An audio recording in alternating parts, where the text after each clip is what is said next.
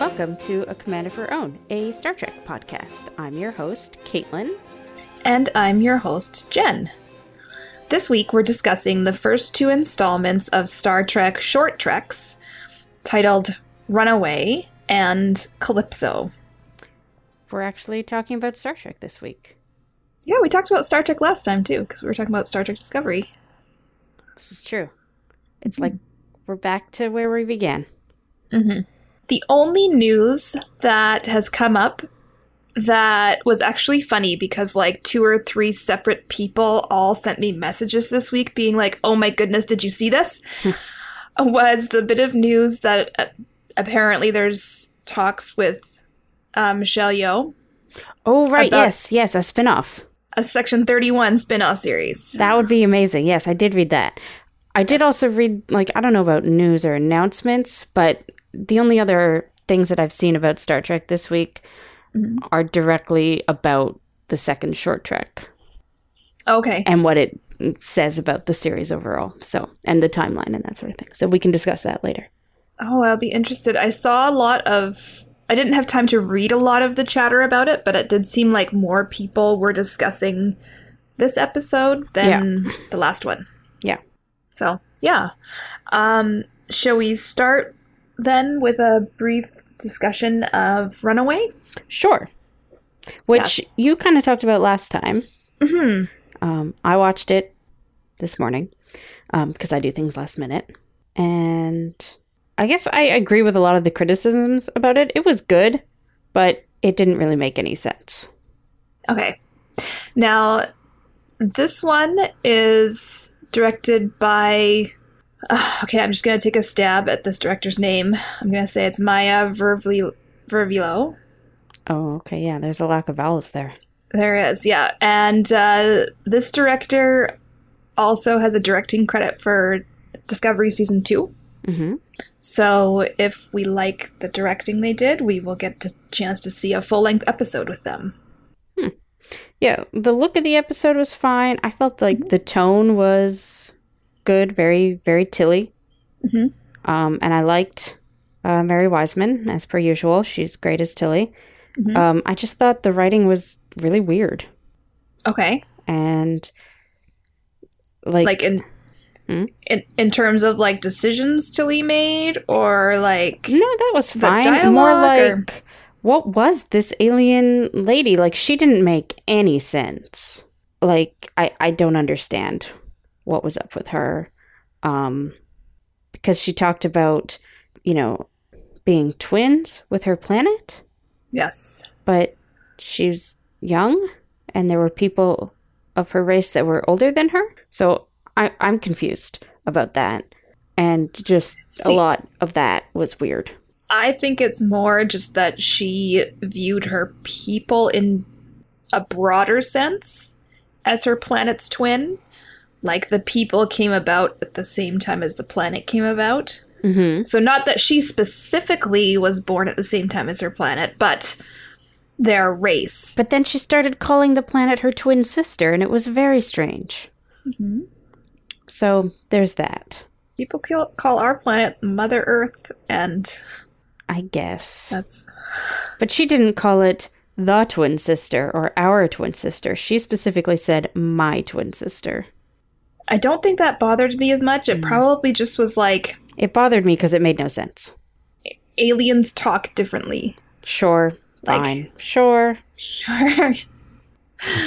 And then just everything that episode seemed to happen like really quickly, and then they were very much trying to like link things that they just didn't really have time to link, like Tilly's feelings of insecurity with what was happening there. It was just very strange. Mm-hmm. And I don't think they quite got what they were going for. Right. Tilly did seem incredibly, incredibly stressed out. Yes. And so part of me wonders if they're setting something up for her character for season 2. Well, I assume they are. I assume most of these things are setups for something. Especially the second one. Okay. Anything else to add about the Runaway episode then? No, I hope we do get to visit that person's planet. I think it would make a very interesting, fuller episode. to be like, hey, we need to go investigate this dilithium stuff, and Tilly being like, oh, hey, I have an in. Right. Sadly, when I was looking up the production info and stuff like that, I did check out the actor who played this alien, and they are not appearing. They don't have any credits for any other Star Trek stuff. So if we do get an episode like that, it's not going to be in season 2. Well, do we have all of the season 2 credits? I assumed so, because I think the director's season 2 credits was like season 2, episode 11. Do we have any idea how many episodes we're getting in season 2? I'm assuming the same rough number as in season 1. It might be different. I hope it's more. I'm just checking it out now. So on IMDb, it's listed as 28 episodes. That's much more. No. For the whole show. Total. Gotcha. Yeah. And they have, 13 episodes for season 2. Okay, well, we'll see. So, yeah. Anyways, I would just be interested in seeing more of that. Yeah. And, like, that's one of the things that Star Trek fans say about going back in time, is that you're less likely to see different alien species than we've already seen. Yeah. They kind of have to go a little sideways, and then it's always you're questioning, oh, why didn't we hear about this species before? Why have you never met them? That's true. So this species is really cool, and I would like to see more with them. And maybe if they have already planned out season 2, we could always come back to them in season 3 or something else. Yeah. Okay, let's talk about the more important one. Episode 2. Gee, which one did Kate like better? It was so good. Calypso was really excellent. And anybody who's been following the Star Trek news and knows that Michael Chabon, who wrote this episode, is also the executive producer of the as of yet unnamed Star Trek Picard series. Oh, I did not know that. Oh, okay. That makes me excited. Yeah, and so if you enjoyed this and this type of sci-fi writing, then hopefully we've got more good things to look forward to in the Star Trek universe. I liked it so much because at first I really thought it was going to go the Hal route, right? That she was Hal, like 2001, sorry. Okay. I really thought she was going to be evil. Or at the very least, keep him there indefinitely against his will.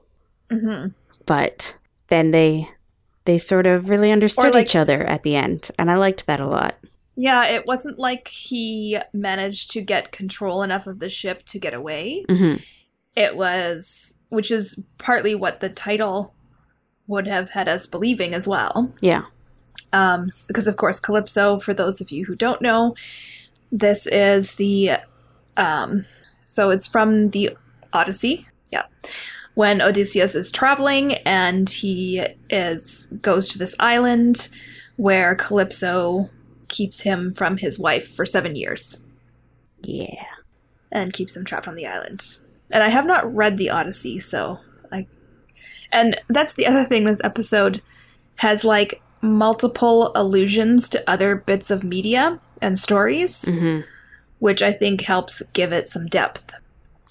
Before we get too much further into it, this is also directed by Olatunde Osunsanmi, who also directed the Discovery Season 1 episodes, The Butcher's Knife, Cares Not for the Lamb, and What's Past is Prologue. Oh, okay. So, and I thought the direction was really good. Yeah. So. And I'm glad they had somebody who's been working on Discovery do this one, since it was on the Discovery. And yes, is obviously, that has been sitting there without a crew for 1,000 years. Yes. Yes. So that was very, very intriguing. Yeah. Now, Kate, you thought that this one definitely had, like, tie-in. Well, because it's potential. on the Discovery, which doesn't have a crew. So obviously the crew has gone somewhere and done something, and the ship has been ordered to remain in place for 1,000 years. So that would imply to me that wherever they've gone and whatever they've done, they're expecting to reappear right there. Oh, I see where you're going with this. Oh, I hadn't thought of that. I had just thought that this was at some point far, far, far in the future. And yeah, it is. But with the show that has already introduced time travel. Yeah, no, I didn't think that at all. Which, I mean, maybe I should have, since, yeah, it is a show that's already introduced time travel. Yeah. But it was the ship that was traveling them through time, so... Right, but we don't know what's going to happen. Well, no. So I am very intrigued about that, and how... And the ship felt it was, like 1,000 years later, the ship has made itself sentient, but it still didn't feel that it could abandon its order. Right. Even though it could now reason.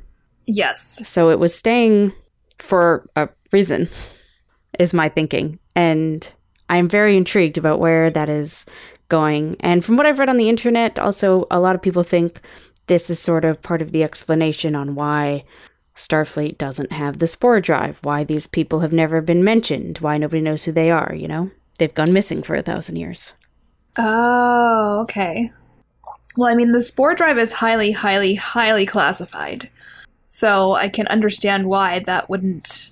Right, but... And yeah. For obvious reasons with, like, you know, it requires the piloting by the tardigrade species, and it's not beneficial for the tardigrade species, so you'd either have to, like, create a slave race, or, yes, you know, the bioengineer, blah, blah, blah, you know, human interface has its issues as well.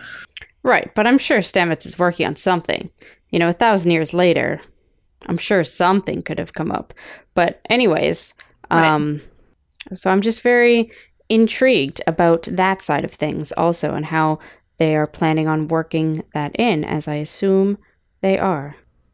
What did you think of this episode and everything? See, I didn't think... Like, I felt slightly disappointed. Mm-hmm.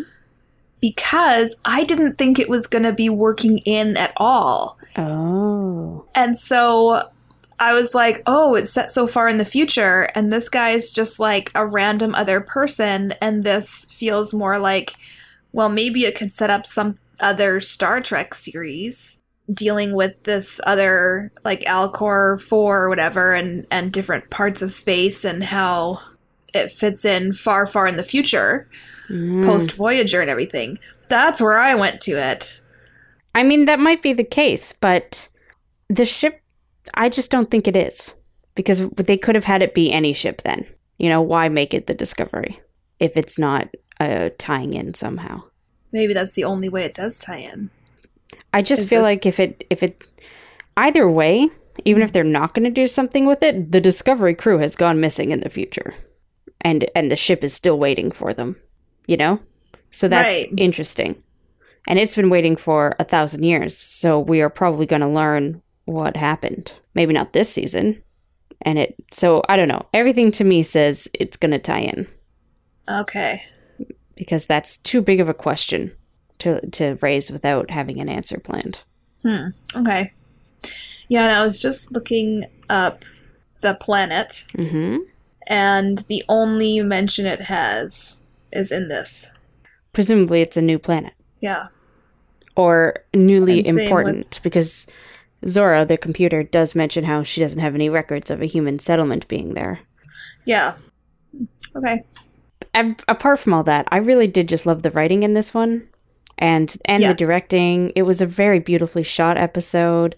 The acting was great. Mm-hmm.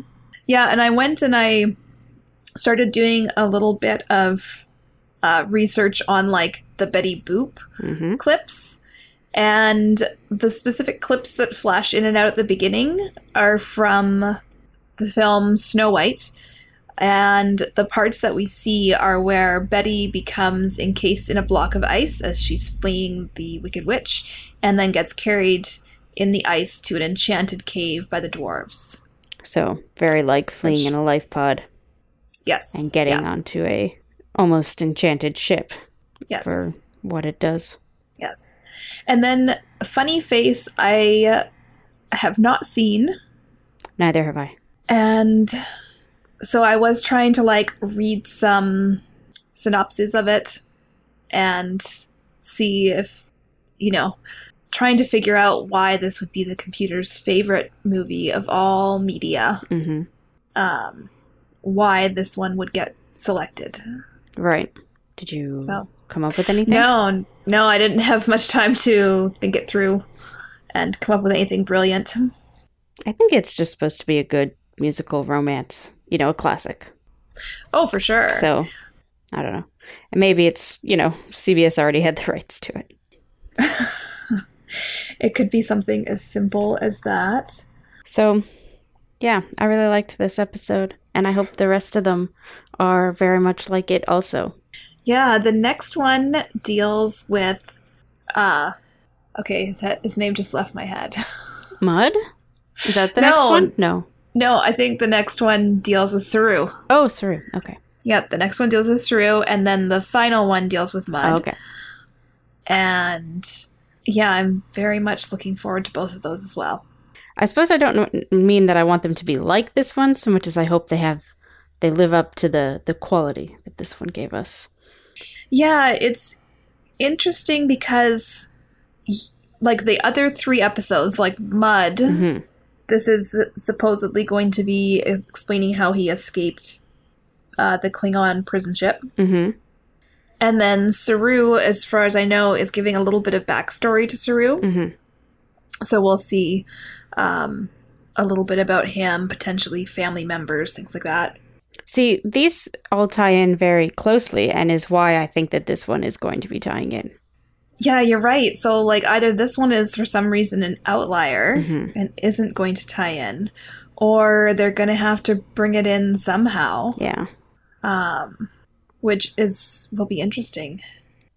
I think it would be really interesting, like, if some point in this season they do somehow, let's just say, jump ahead in time 1,000 years and show up on their ship who has become a sentient character, basically. I think that would be a lot of fun. That certainly would be an interesting turn of events.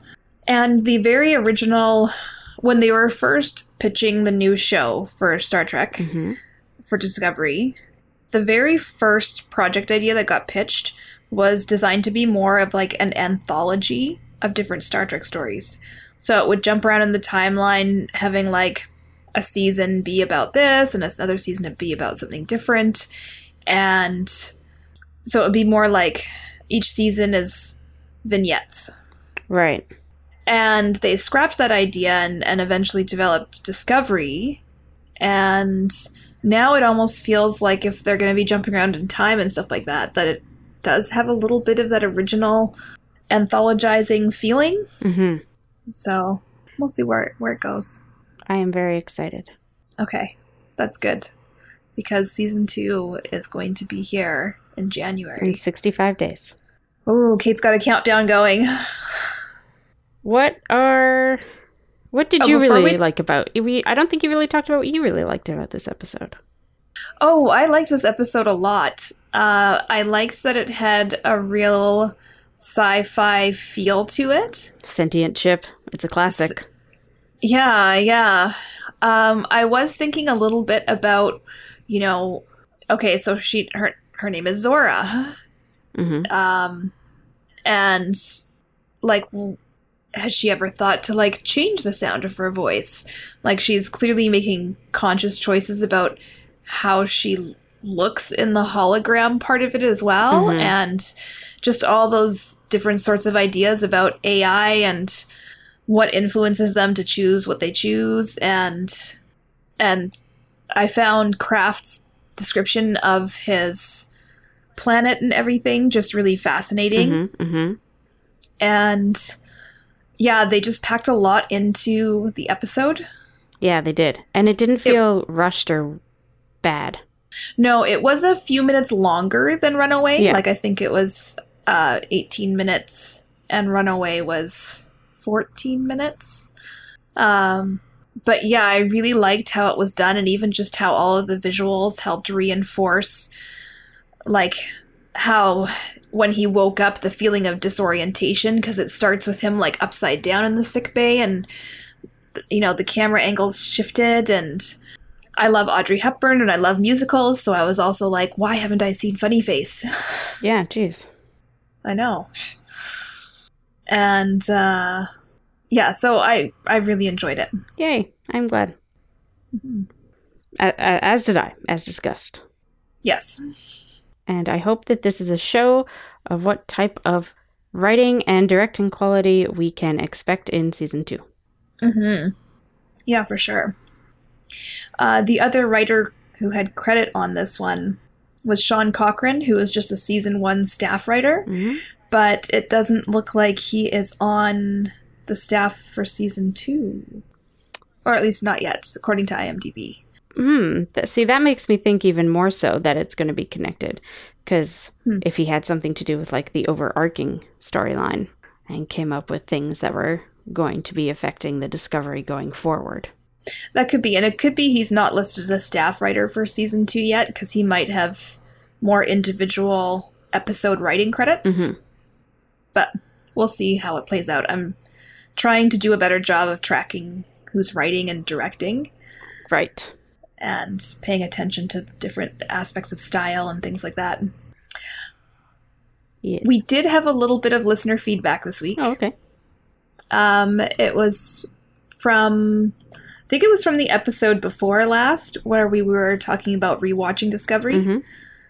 And Alan, at Chipper Allen on Twitter, said that in rewatching some of the show, I think the weakest thing about the show is how serialized it is.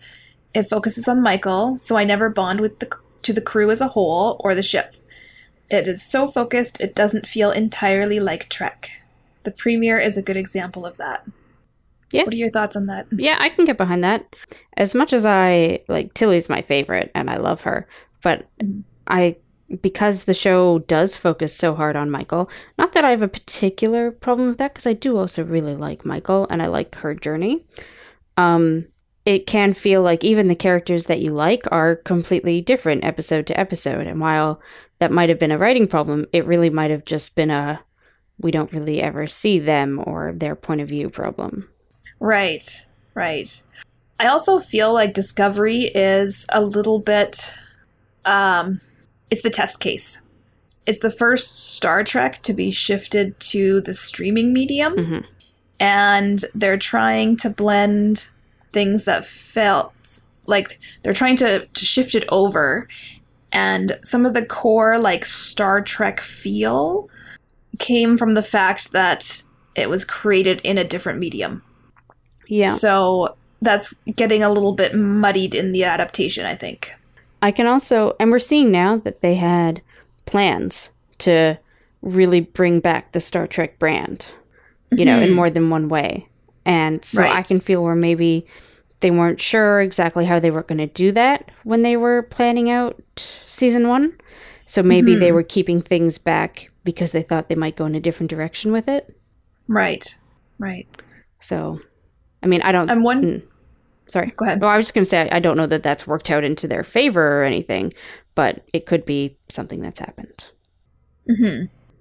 I mean, one of the things that I always refer to as a Star Trek thing is that they do sometimes have whole episodes that focus on one of the more background characters. Mm-hmm.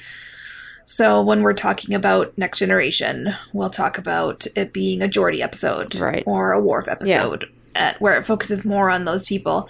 But part of the reason they did those episodes is because they had to fill 22 episodes each season. And I also think that's just a very 90s way of doing TV. Because almost every TV show that I watched in the 90s was like that. Like, there was a main character and a main plot, and then there would always be episodes focusing on the side characters. Mm-hmm. And Star Trek was much more episodic, so there was always an alien or a conflict or a planet or something that was driving the episode, and they filled in character moments around it for some main characters. And then every once in a while, the side characters would get an episode much more focused on them. Yeah. And I mean, I think they improved it a lot in Deep Space Nine, because in Deep Space Nine, there was more overarching episodes storylines running through them all in the background, and there would often be A plots and B plots where they were a little bit more balanced. Mm-hmm. So you got to see a little bit more of all the different cast of characters interacting, and they weren't always necessarily having to be involved in the main problem of the week to solve. Mm-hmm. So it was a little bit better in that way. Yeah. Okay. And I mean, that's also my very biased opinion, since Deep Space Nine is my favorite and I've seen it the most. Right.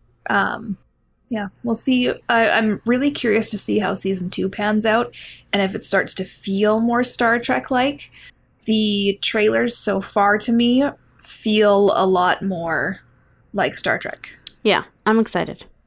So, But also, yeah. I'm not personally worried about it feeling Star Trek-like, and I don't think the studio is either, because that's not what they want. Like, the last time they tried to make something Star Trek-like, it was canceled very quickly. Well, not very quickly, but, it went off the air for 10 years or whatever.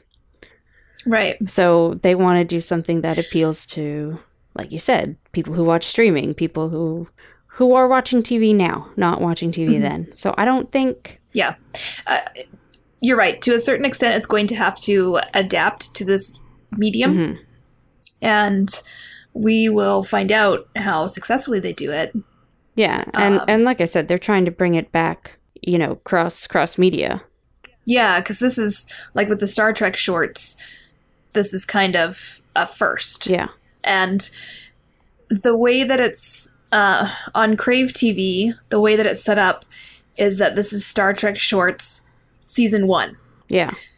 And I don't know if that's Crave TV putting it that way, or if they actually are thinking that there will be more shorts produced, like between seasons as they go on. That would be interesting. Yeah, because it is a way to sort of fill in the character moments. Mm-hmm. And yeah, the short format is a little bit different. I'm also thinking right now of the shows Battlestar Galactica, and I think that Lost did this a little bit as well, where there were like webisodes while the TV show was running. Right, yeah. I don't remember about Lost, but I know. And it was some of the first like shows to incorporate different media to get all of the plot information or to get bonuses and stuff out there. Mm-hmm.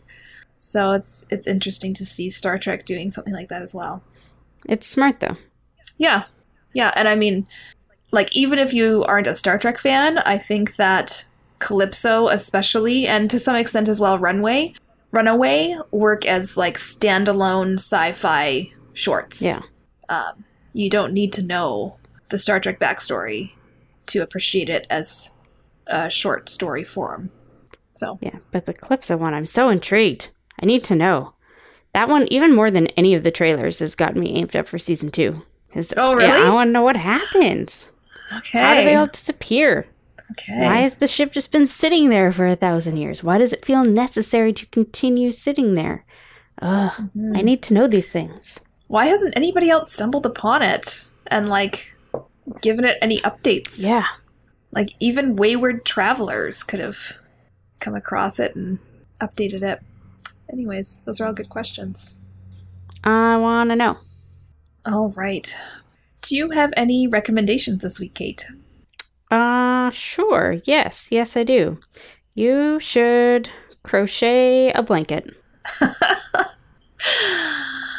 I will get behind that 50% and say you should crochet. A blanket could be a very big project. I guess it could be. My blankets that I've done have taken me a very long time. Yeah, and the one that I'm making for myself has turned out to be pricey. Also, I've messed this one up. Shit. Kate is crocheting as we podcast. I'm gonna have to take all of this out. Okay, it's fine. Everything's fine. But I will say that I also find crocheting to be, like, very relaxing. Well, it's kept me from playing with stuff on my desk and making a lot of noise that I'm just gonna have to cut out later. So, Well, that's good. yeah, that's why I do it while I podcast. Okay. All right. Would you like to hear my recommendation? I would like to hear your recommendation. Okay. My recommendation is for people to check out Dinovember. Ah, yes. So this is a phenomenon that happens every November, which involves in certain houses the toy dinosaurs coming alive and doing shenanigans. If you just do a search for Dinovember online, you will find a lot of pictures of the types of things that the dinosaurs come alive and do. And they are currently running amok in my household, getting up to all sorts of different things. I am while we sleep. very jealous of your dinosaur toys. They're awesome. Yes, we have quite a collection of dinosaur toys. And they're sizable. This isn't even all the dinosaur toys. Wow. A lot of this is the bigger ones. Mm-hmm. And yeah, but like we inherited some as hand-me-downs, and then some were added to the collection as birthdays and Christmases went, and people found out our kids were into dinosaurs, so a lot of dinosaur sets. What kids aren't into dinosaurs at some point? Well, I mean, really, I love dinosaurs. Yeah. I mean, the dinosaurs just got out into the playroom, and we're all reading dinosaur books. Ah, very good. And 2 of the dinosaur books were from when I was a child. Oh. And I used to sit there and read them over and over and over again. So. Well, you've been doing a very good job. Me? What? No, it's just the dinosaurs. Oh, right. I'm so sorry. The dinosaurs look like they're having fun. They sure do. Yeah. So yeah, that's my recommendation. Crochet a blanket and enjoy dinosaurs and Dinovember. Yes. I believe, is that everything? We done? Okay. Awkward goodbye? I think that's Signing it. off? Well, thank you for listening. Mm-hmm. If you have any questions or comments you would like to share, you can contact us at aCommanderForOwn@gmail.com, or on Twitter at CommanderForOwn, and on Instagram.com/aCommanderForOwn. Also, I forgot, next week we are going to be watching Rogue One, a Star Wars story. Okay.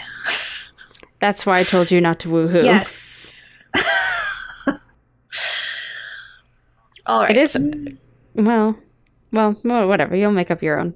I'll make up my own mind about it. Yeah. Mostly just because I felt like watching it again.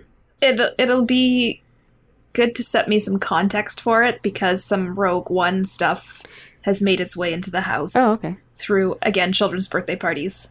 Interesting. Not the one I would pick as like the most child-friendly one. Yeah. But okay, I guess we'll see. This is what I say. Star Trek leads to learn the successful merch formula. Yeah. Which, I mean, to be fair, Star Wars literally invented it. Oh, yeah. But I mean, it's not hard to look at it and see the template there. No. Just copy it. But I mean, that's why they have a leg up. Well, yeah. Yeah. And also, I feel like Star Trek was the hipster one.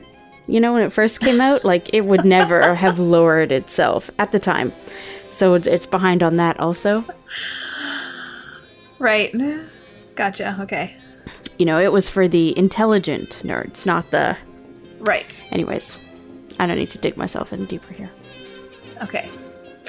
This is where we say goodbye, Kate. Goodbye, Kate. Goodbye.